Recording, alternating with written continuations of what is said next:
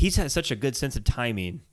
Like the one time I did jump, I don't know how he did this. It's like the thing in that where they're trying to figure out who the monster is, and Kurt Russell is talking like, "And you're next," and then have you ever seen the thing with Kurt Russell? I have. Anyway, it's one of those scenes where Jesus, I'm on a movie podcast. He hasn't seen the thing.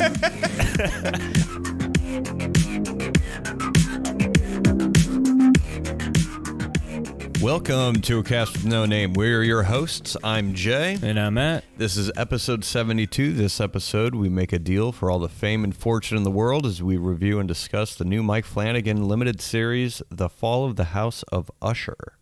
But first, don't forget to visit our website, acastwithnoname.com, where you can listen to our entire episode library. We are also on Spotify and Apple and YouTube and anywhere else you would get your podcast.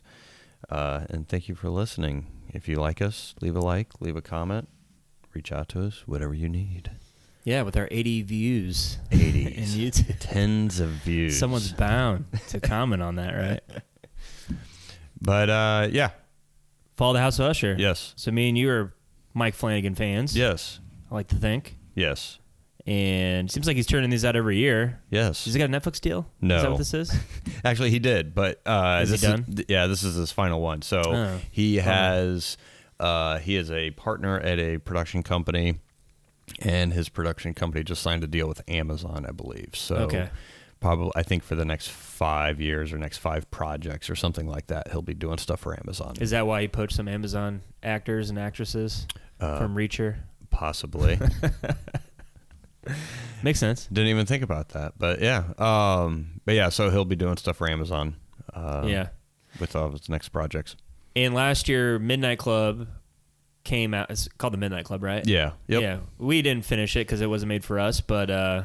So I finished the first season, and you did. Yeah. Netflix didn't even finish it because they canceled it after the first season. But yeah, I think it was more teen. Yeah. Oriented. I don't know if that's a strong suit. Writing a show centered around teens. Yeah, I like the idea behind it, like having just standalone bottle episodes of individual stories, and then you could kind of have like a overarching story throughout that doesn't have to do with the individual stories. But yeah, I don't know. It felt too much like they didn't feel like real characters. Yeah, and I think one of the main issue is he does a really good job of fleshing out characters. Mm-hmm. And the thing with kids is there's not a lot of depth to flesh out because they're just not, their life experiences. Yeah, they're not deep yet. So when they start to pontificate or they have deep thoughts, it just feels forced and fake. Oh, this is something that would come out of a 60-year-old's mouth, not a 16-year-old's mouth, or you know what I mean? Yeah. It's like the Dawson Creek thing where I think you brought it up. It's I write how kids want to sound when they speak. Yeah, that's how they want to sound. What really? That's how kids want to sound. Well, they want to sound important and intelligent, and like what they're saying actually matters. Which at the time in their mind it probably does, but I really don't think that's what kids are concerned about. I don't know. I would disagree with that. I think most high schoolers will probably say something thinking that it's deep, but it just fucking isn't. Like they may think it is, and their friends may think, oh yeah, that's deep, and oh yeah, it's so right. Oh yeah, it's like your early years of college, and so most people have probably gone to college at some point. If you haven't, let me illuminate you. You go to college and you got to protest about something. Mm-hmm. Whatever like when I went, it was the Iraq War. So everyone was protesting against that, and they would do slam poetry or whatever dumb shit. And they thought that they were changing the world. No, you're not.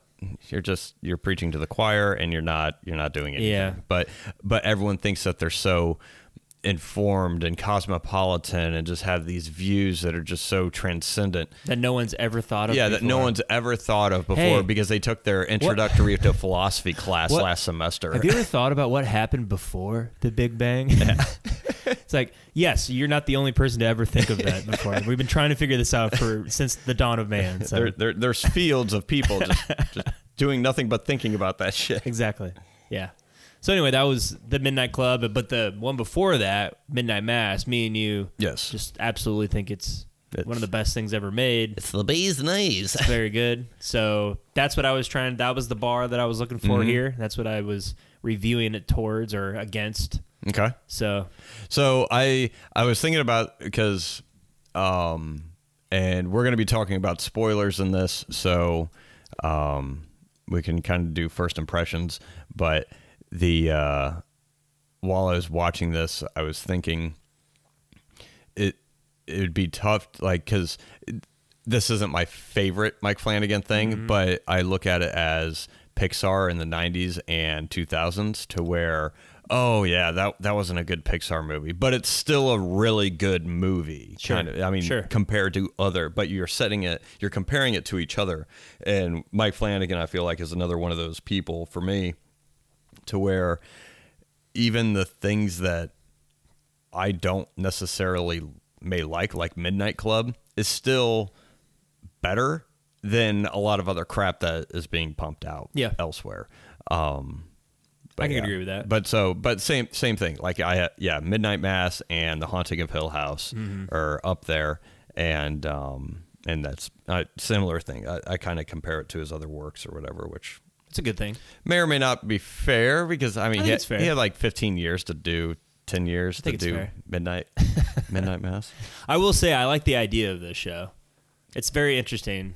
Yeah. I understand what he was trying to do with it.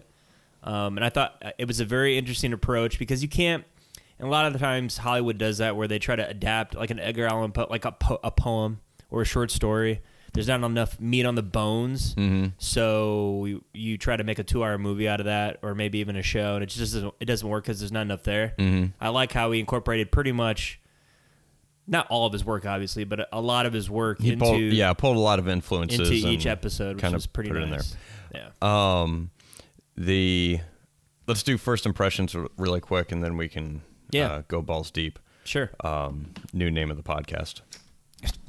Going Balls Deep. Oh, jeez. With Matt and Jay. We'll probably get more views. Probably. we have a very specific demographic that listens to us for some reason. But I guess overall first impressions, you go first. What'd you think? I thought it was solid. Not quite to the level of Haunting of Hill House or Midnight Mass, but I thought it was solid. The performances were great. I mean, I told you, I thought the Bruce Greenwood, I like Oscar-worthy stuff, especially that last episode. But the interaction with him and Dupont, I could take that. You know, I love Quentin Tarantino and dialogue. So if I like the characters and the performances done well by really, really good actors, I could watch that like any day of the week. I love it. So. Yeah, very solid, good. Of course, you know, it's a Mike Flanagan show, so it looks like a Mike Flanagan show. The music in it's great. Set design, it's all very ominous and sort of creepy. Clean, you know what I mean? Yeah. Story was good. I liked how they interacted with. I liked how each episode was dedicated to a kid and a little background of their story to see how messed up they actually were, and it all kind of tied together at the end there. And solid. Strong recommendation. I enjoyed it. Okay. I thought it was okay. Yeah. I again, the acting I think was phenomenal. Bruce Green. I mean, mainly. I mean, there wasn't any bad acting. There are a couple of characters that I found a little bit one-dimensional or cartoonish at times, and I don't know if that was just because of the character or because some of those. I mean, there was a couple instances where the characters felt cartoonish to where they were played by older actors, but mainly the younger actor and actresses that were playing these characters, it just felt a little off. And I don't know if that was just not necessarily lack of skill on them or what, or just there wasn't much for the character. But the acting across the board, I thought, was phenomenal. The again, like you said, the mood, the technical aspects of it is really well done. You mentioned clean, like everything is very precise. Yes, I feel like in this show. and intentional. However, I did feel that it was a little too long, and which I'll get into more later. But I think the mystery for me didn't feel as compelling because I knew where it was going about 2 or 3 episodes in, and so therefore that lack of tension throughout the rest of the series. But it is still really well acted. It's still a good story. But yeah, I mean, not his best, but I mean, I would, if you like Mike Flanagan, yeah, sure, watch it. The only Edgar Allan Poe story I read was The Telltale Heart, and I think I read other ones when I was in middle school, but so I think I saw some reviews, people were upset because it's just name only, and he really didn't adapt anything. He just kind of took off pieces, which is fine because I'm not a huge Edgar Allan Poe fan, so don't feel like you need to be familiar with his work to enjoy it. I don't think you do. You just need to. I mean, it's good. It's solid. Yeah. It's not bad by any means. Nope, I agree. So, but well, let's get into spoilers then, and go watch it. If you haven't seen it already, both recommend it. Yeah. Especially during the Halloween season. Yes, definitely. Yeah. It's a lot better than a lot of the other stuff that's on, so. Yeah. Yeah. Yeah, I know. I was thinking today, I was like, all right, what am I going to watch now? Like. Yeah, I know. What's next?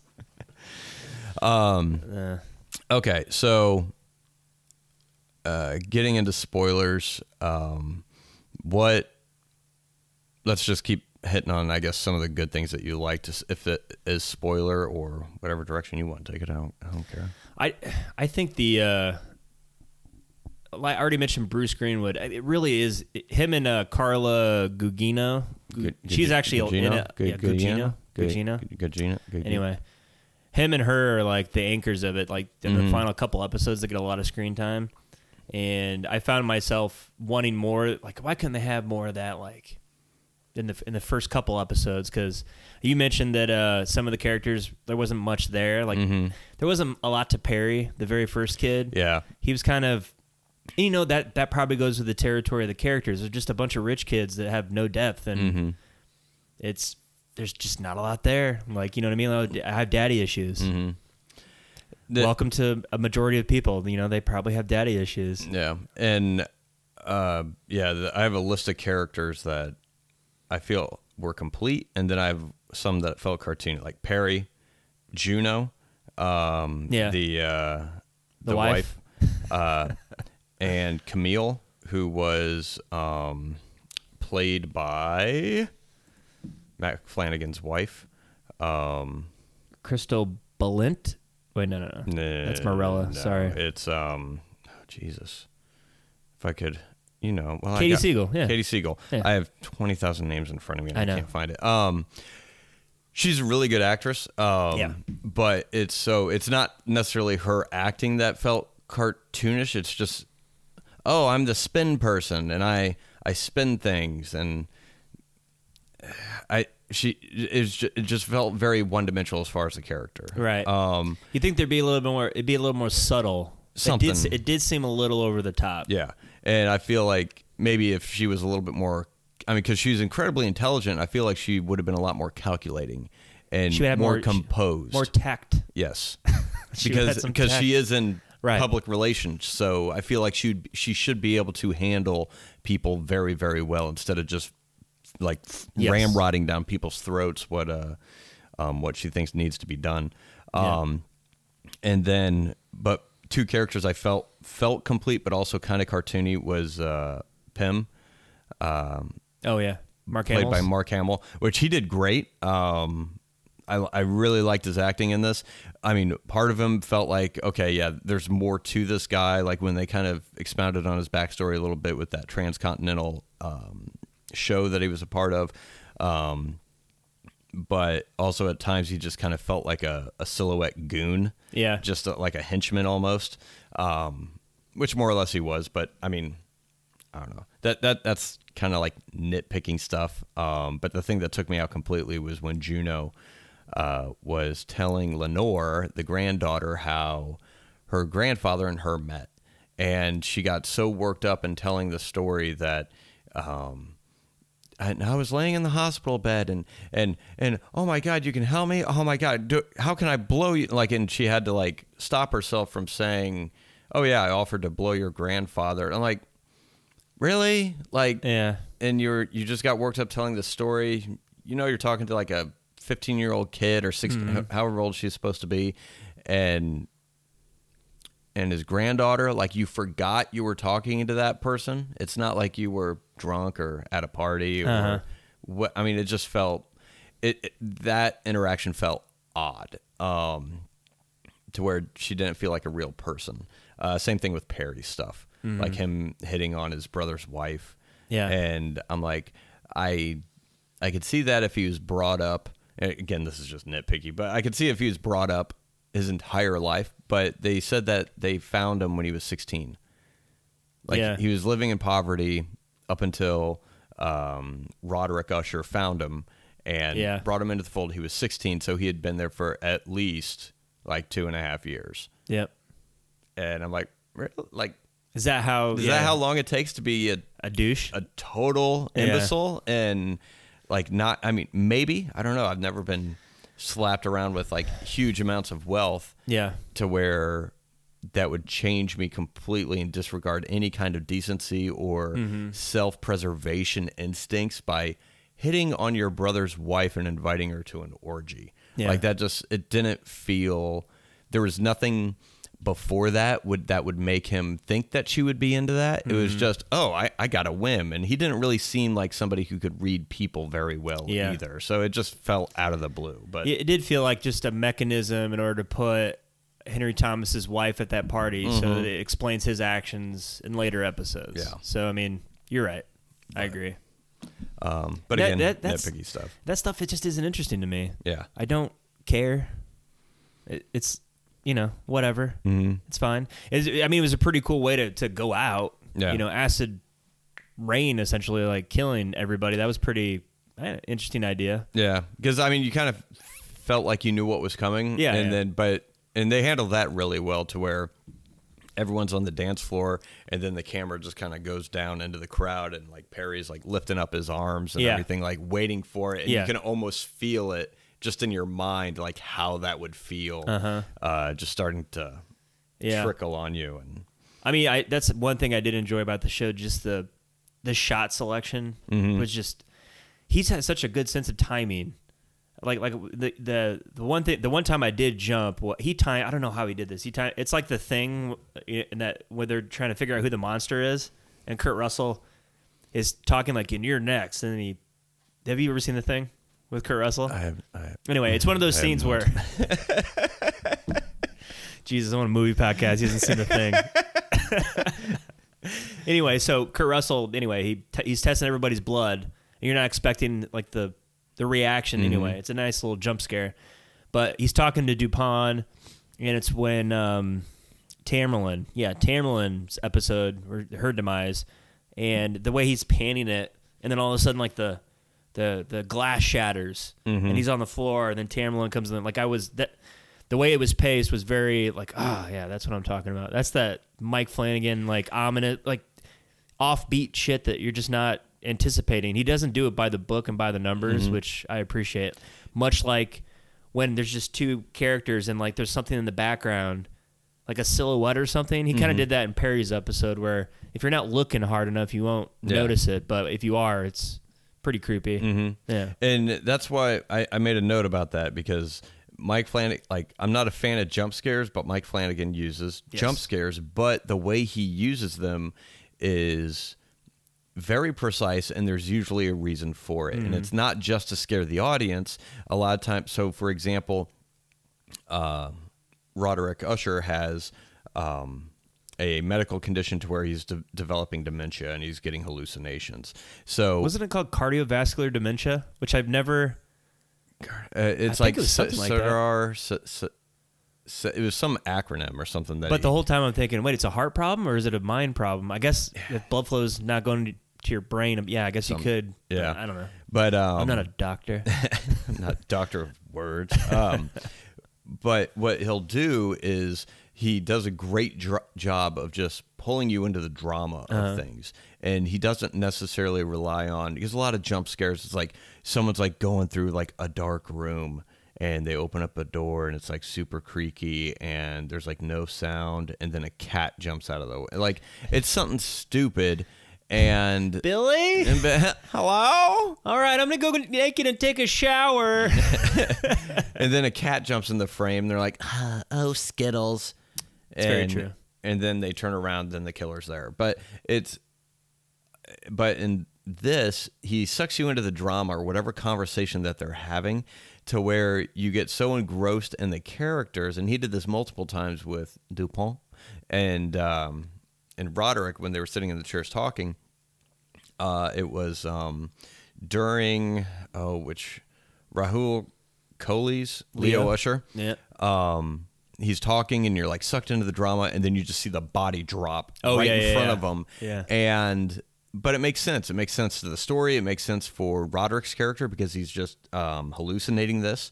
And so it scares you as the audience and technically as a jump scare, but it's also because it's scaring that character at the exact same time. Yeah. And it makes sense for that character to be scared by a jump scare as opposed to random shit happening for the sake of the audience or whatever. That's true. I didn't even notice that. You see the reaction of him. Mm-hmm. Normally jump scares, you don't. Yeah. It's to frighten you, the audience member. But yeah, it's meant to show you the reaction of Roderick because he's not expecting it. Mm-hmm. Yeah, that's true. But yeah, that's one thing I like. I mean, one of the many things I like about Mike Flanagan. He's just he's very, he can do that very well as far as setting up the drama and sucking you in and then scaring you, but doing it in a way that makes sense and there's purpose behind it as opposed to just scaring you. Yeah. He's very good at foreshadowing too. Mm-hmm. I had no idea what the little jester was. I'm like, what is he? Is he hallucinating a jester? This is weird. And then it comes back around. Yep. Why is he staring at the wall? Oh, that makes no sense. I didn't even see that coming. Really? No. Oh, I figured somebody was buried in there. Oh, I didn't. No. And I had a feeling it was the boss. I didn't know that they put him in the wall alive, but I had a feeling because, I mean, they go into the bar, I think, in the first episode, and they make reference that they killed somebody. And so I imagined that it was that guy. There. But I felt like, I mean, I figured that they like shot him or something like that. Yeah. I did too. Why didn't they? It's kind of buried him brutal. It's kind of a brutal way to kill somebody. Yeah. Just leave him for dead. Yeah. Which... So he died of dehydration, probably? That's how he met his demise? Yep. This guy suck. Yeah. Jeez, just shoot the guy. I guess they hated his guts, at least Madeline did.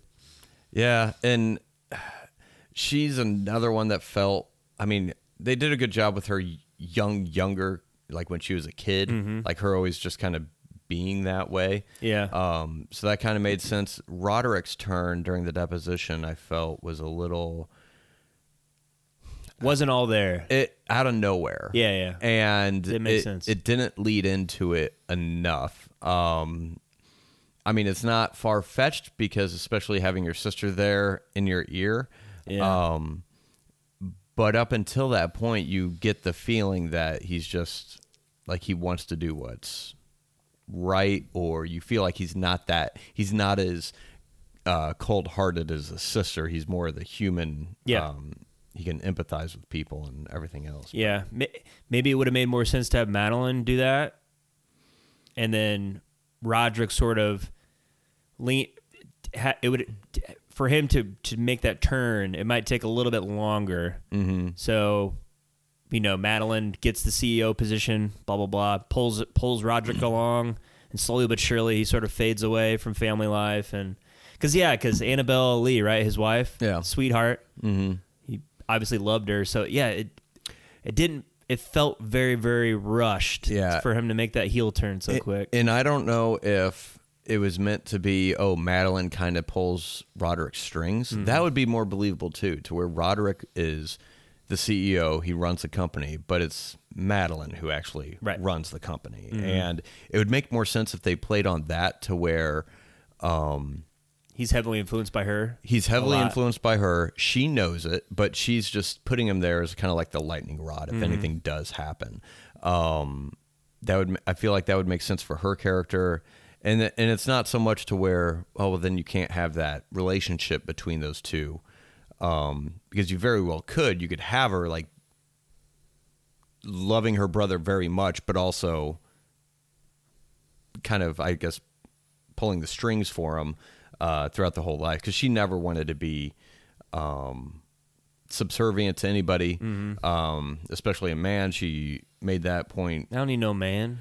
Don't need no man. But so it just felt odd for Roderick to his character at that time. I feel like to do it because you didn't see enough of his younger self to see that transformation. Of his moral compass. It would make more sense if he was kind of pushed into doing it by his sister, which could have been what he was trying to imply or something. Well, and I think you feel that way because the way he's set up as a kid, he definitely feels very compassionate and empathetic, and didn't really have like a nasty bone in his body. To me, it felt like, and obviously Madeline has had from the get go when we were introduced to her. She's always like that. Yeah, there's no like leading up to it. That's just the way she is, and that's how she feels. So. That's the first impression you get from Roderick, and for it to turn so fast, and plus he has like a family that loves him. It just doesn't add up all the way. Yeah, and the other things that I have in here, like I don't know if it's just the narrative structure of it that I think it could have been better if it was maybe presented just linearly. But I feel like the story is supposed to be a tragedy. Yeah. And well, obviously, but everyone dies. It doesn't feel tragic because everyone's a dickhead in it. That's true. That's very true. And there's no. I mean, I feel like it's not necessarily being like a. It's not like a Twilight Zone, or it's not a cautionary tale. It's. Because the overall moral of the story is obvious. Yeah, like money isn't everything. And but I feel like it could have, and because the mystery didn't really hit much for me, because I was like, okay, they made a deal with whoever Carla's character is supposed to be. Her name is Verna. Verna, which is Raven. Oh, yes. What's it called? An anagram? Made a deal with the Raven. Yeah. To have all this power, have all this money, with free of consequence. The only thing is all your kids die. Yeah. Your bloodline. I don't know. Like the mystery didn't hit for me because I knew she was behind it, obviously, because she started showing up. Yeah. And the reason why wasn't very compelling, and you could kind of sense that they made a deal with her, and she's some kind of supernatural character. So the reason behind it wasn't compelling enough. I don't know if it would have been made more sense to change the narrative structure. You could still have the Dupont and Roderick talking at the end of his life, and kind of him just telling the story, but maybe just tell it in a linear way, to where that way then you can see the transformation of Roderick's character more clearly. And maybe, but this would completely redo all the episodes to where each episode kind of wouldn't concentrate on each individual kid, but more of it could just be an 8-episode miniseries of this family, the rise and fall of this family, and their hubris and their lack of compassion, and the choices that they made are the ones that ultimately lead to their downfall. That I feel like would have been a little bit better mystery, to where you could see the deal with the Raven, and then she says your bloodline is for as part of the deal, you're gonna have your bloodline will end, and you can be aware of that throughout the whole story. But then you're like, well, how are these? How do and they could each be brought down, kind of like a self-fulfilling prophecy. They're each brought down by their own greed or vanity, mistrust, or disloyalty, or something, and how it could kind of wrap up. And she could still kind of play a little bit of a role in it, and still give them the outs. And I feel like that, at least for me, because the mystery really wasn't that intriguing, especially about halfway through the series, maybe Yeah. could have been a little bit better and maybe give you a little bit more chance to humanize some of these characters. Do you think they should have? The lesson would have hit more, or would have been more impactful if like the kids were genuinely good people, and Roderick would have been more devastated if like he genuinely loved every one of them because they were actually really, really good people. And him knowing that, oh shit, I made this deal with the devil after like the first kid dies, and then the next one he's like, what's going on here? Like this prophecy or this deal I made with my sister all those years ago is actually coming true, and kind of dove into that because you're right, they're all like the worst people. Yeah. So when they die, you don't really. There's no like except for Lenore. That was actually a very good scene. I like that. Yeah. When Lenore had to go. Yeah, and she just straight up kills her. Yeah, I know. Like, what's the point? And I think maybe, but doing that, you wouldn't even necessarily would have to feel for each of those kids. The kids could still be assholes and still die the same way. It's just then you're feeling for Bruce Greenwood's character, and that's why you want him to succeed. So I think that would have been a little bit better if they kind of went that route. Had it in order, you could have, yeah, sure, showed that these kids had different sides to them other than them just being greedy bastards. But I think the emotional point or the emotional beats would have paid off with Bruce Greenwood at some point then thinking, okay, like if he kind of like almost figured it out and then he tried to stop the next ones. Like he tried to make his kids be better. Yeah. He tried to, and even his own interference with that is what brings more death. To where I feel like that would have been a little bit more interesting, to where there was nothing that he could literally do to stop this from happening. And the fact that, yeah, he had all this power and he was happy with himself. And when he was younger and he made this deal, he was perfectly fine with it. But then he grows to realize that that's his overall biggest regret. And then the key part would be with his granddaughter dying. And I feel like that would have paid off more, because then the characters would have, I felt like, learned something. Or at least one character would have. And as opposed to making a deal and then they walk out of the bar and they just kind of, forgot it. Yeah. And I'm like, it's kind of a dick move too. Like, I mean, I don't know. I mean, yeah, it was their decision that they made, but I don't know. Yeah. I think narrative done a little bit differently, I think would have just redo the story. Well, no, I kind of understand maybe why they made them all pricks, because then you're not too attached, and yeah, sure, I hope they die in an awful way, and you're not going to feel emotionally different about it or one way or the other. It's like, fine. Yeah, and maybe that's why, and I don't know. I feel there's no character to connect to except for like Dupont. But he isn't a major. I mean, he's a major part of the story, but you're not put in his shoes that much. You're put in Bruce Greenwood's shoes more than anything. I think they want the audience to relate to Bruce Greenwood. Yeah, and if that in that sense, then I think there should have been some kind of. I mean, he had a little bit. You could tell he wasn't happy with it, and it was kind of hitting home. Oh yeah, all my kids died, but he was still himself, kind of like, you get what I'm saying. He's still his old character. Yeah, but they did have a nice scene where Annabelle Lee ends up shooting herself because he took their kids away, just bribed them with money for the most part. That was a good scene because I think that's where he realized that maybe he made the wrong decision. He had a good thing going and he kind of just ruined it. Yeah, sad. I'm telling dude, Bruce Greenwood killed it. Yeah, he was awesome. No, yeah, I mean, everyone. If you're gonna watch this for anything, I mean, he's fantastic. Yeah. Bruce Greenwood. I feel like the Malcolm Goodwin, same kind of character he played in Reacher. He plays the young Dupont, and I just like him. But Henry Thomas, played a good slimy little Yeah, he did. character. I liked him. When he's on coke, he very good. Yeah. You think he? He's like it's my research going back when I grew up in Hollywood. This is how I used to act. You're 15 years old and you just got done doing E.T.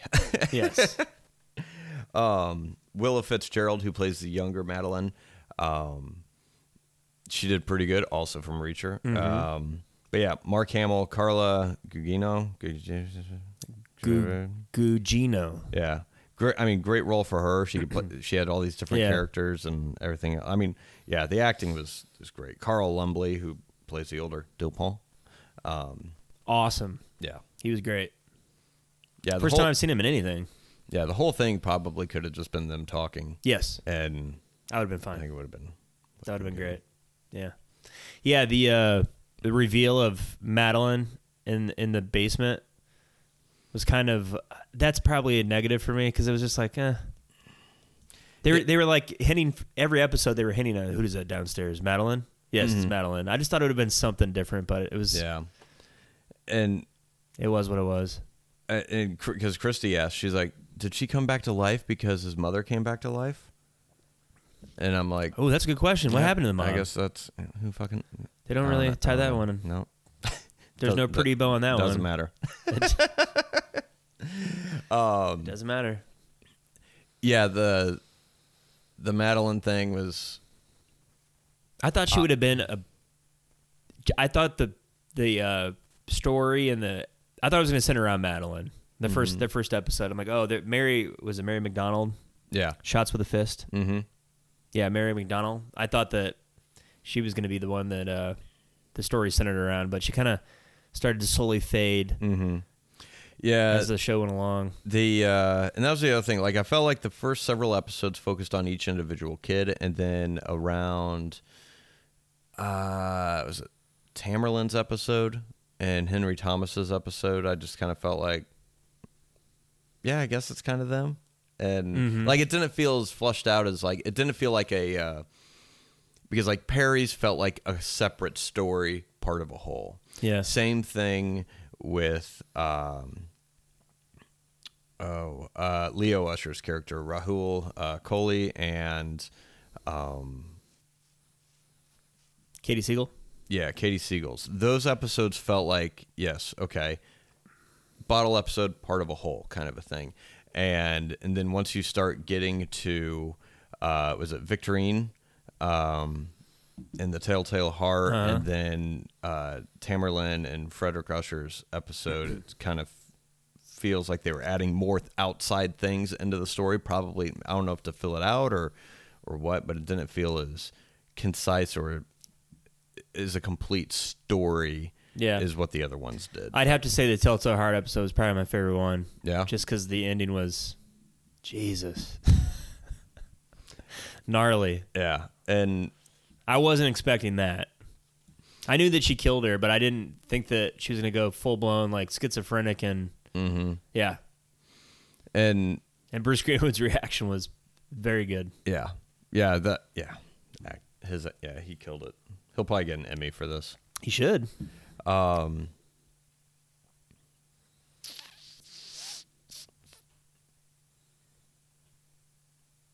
I do like how he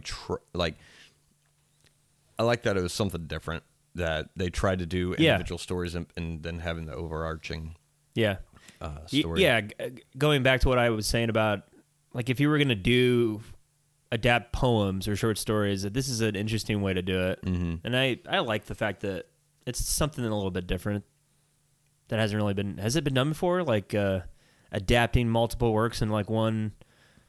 I know you're not adapting it like word for word, but he's just kind of like different works. Yeah, incorporating a bunch of different stuff. Like you couldn't do that for like Stephen King. You can't do like, I think they did that. Salem's Lot with Cujo and Pet Sematary. Was it Under the Dome, or there was something? On Hulu, Castle Rock. Castle Rock, yeah. Is that what I think that's what they did. Is that they took a bunch of different. Have they ever done anything? Yeah, they did it last year. You dumbass. Big Stephen King. She's on a fucking movie podcast. You didn't even watch it. I think you're right. Yeah. Damn. Anyway. But yeah. Yeah. It's Solid. yeah, it's fine. I mean I was entertained. There's like a couple episodes in there that I was just like, all right, well, but I mean overall it was I enjoyed it a lot better than the Midnight Club. Mm-hmm. I have not seen The Haunting of Bly Manor. I haven't either. I kind of want to watch that just because I wonder if it's more similar to Haunting of Hill House? Haunting of Hill House or Probably. It's probably Midnight like Mass. 2.0. I heard it's not as good as Haunting of Hill House because it's probably something very similar. Uh-huh. But I kind of want to watch Haunted Hill House again because that's a very good show. yeah, It's very scary too. mm-hmm. And I like how he typically does these longer shots. Mm-hmm. And like Haunting of Hill House, he had one episode that was like 4 different shots, and each shot was like 15 minutes long. And then Midnight Mass, he had the shot on the beach in the second episode. Yeah. With them walking up and down, but he does it in a way you don't even notice it. Yeah. And until you're like, wait, the camera hasn't even cut, because you're just so engrossed in the dialogue and Midnight what's Mass happening. Is so good. I like how he does that in those shows. I'm glad he didn't do that in this show because I feel like it'd be become a shtick or something like that. Shtick, trope for him. But one thing that I did miss is the longer shots from Midnight Mass, to where it just kind of the camera pushes in on the characters they're talking. Yeah. And like Zach Gilford and Katie Siegel in Midnight Mass. I like those moments to where the actor just goes. Didn't have anything like that in this episode. There was like they were cut up a little bit, but no, it's still good. The delivery, the acting is great. I feel like he's probably one of the better directors for actors. Easily. Yeah, I would say. And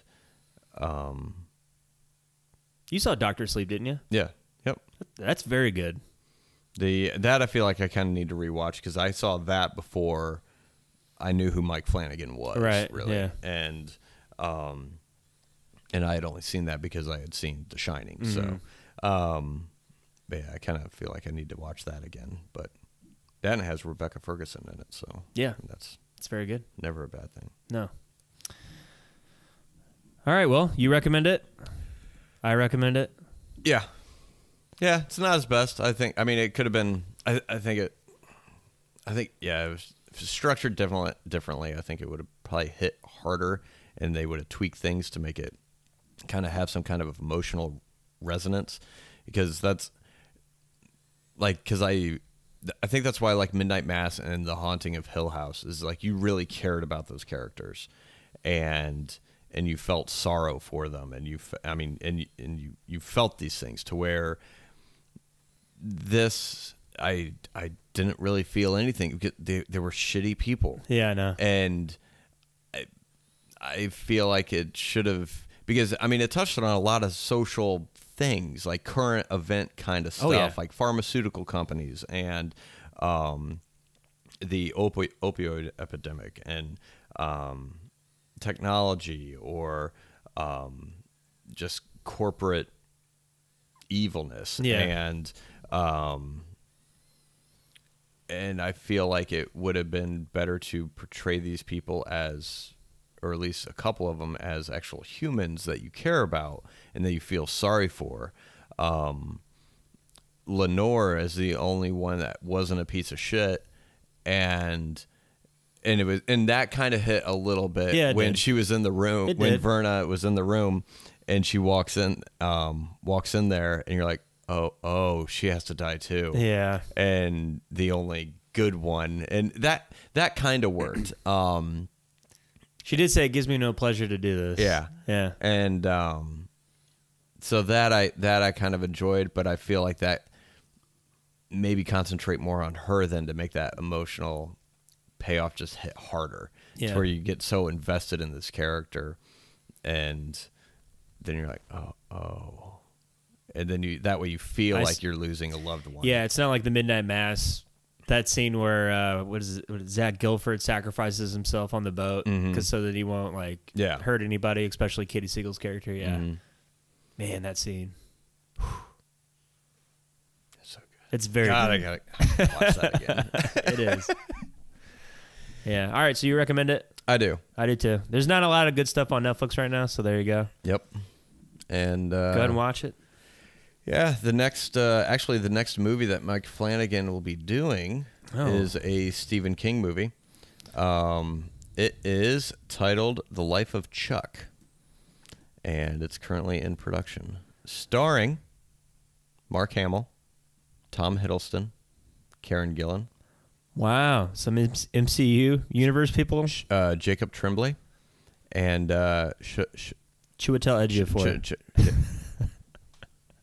We're going to call him Brian. No. What? I don't know. All these people are in the MCU, except for Mark Hamill.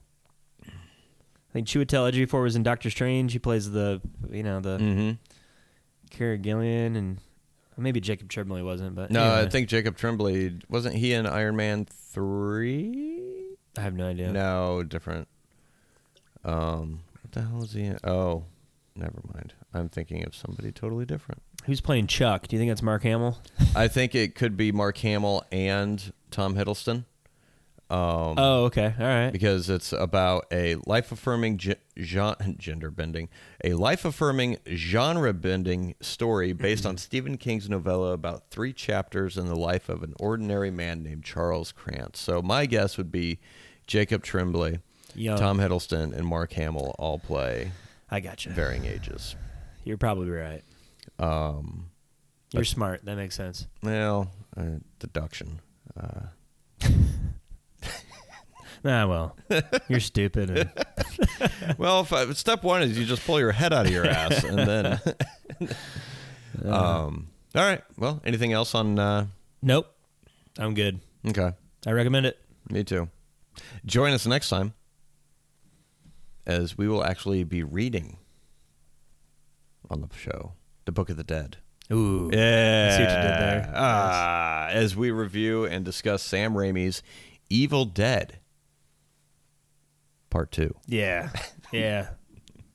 So that'll be looking forward to that. Yep. That if you're listening to this now, it's we'll probably just release that on the Evil Dead 2 episode on Halloween. Yes, we will.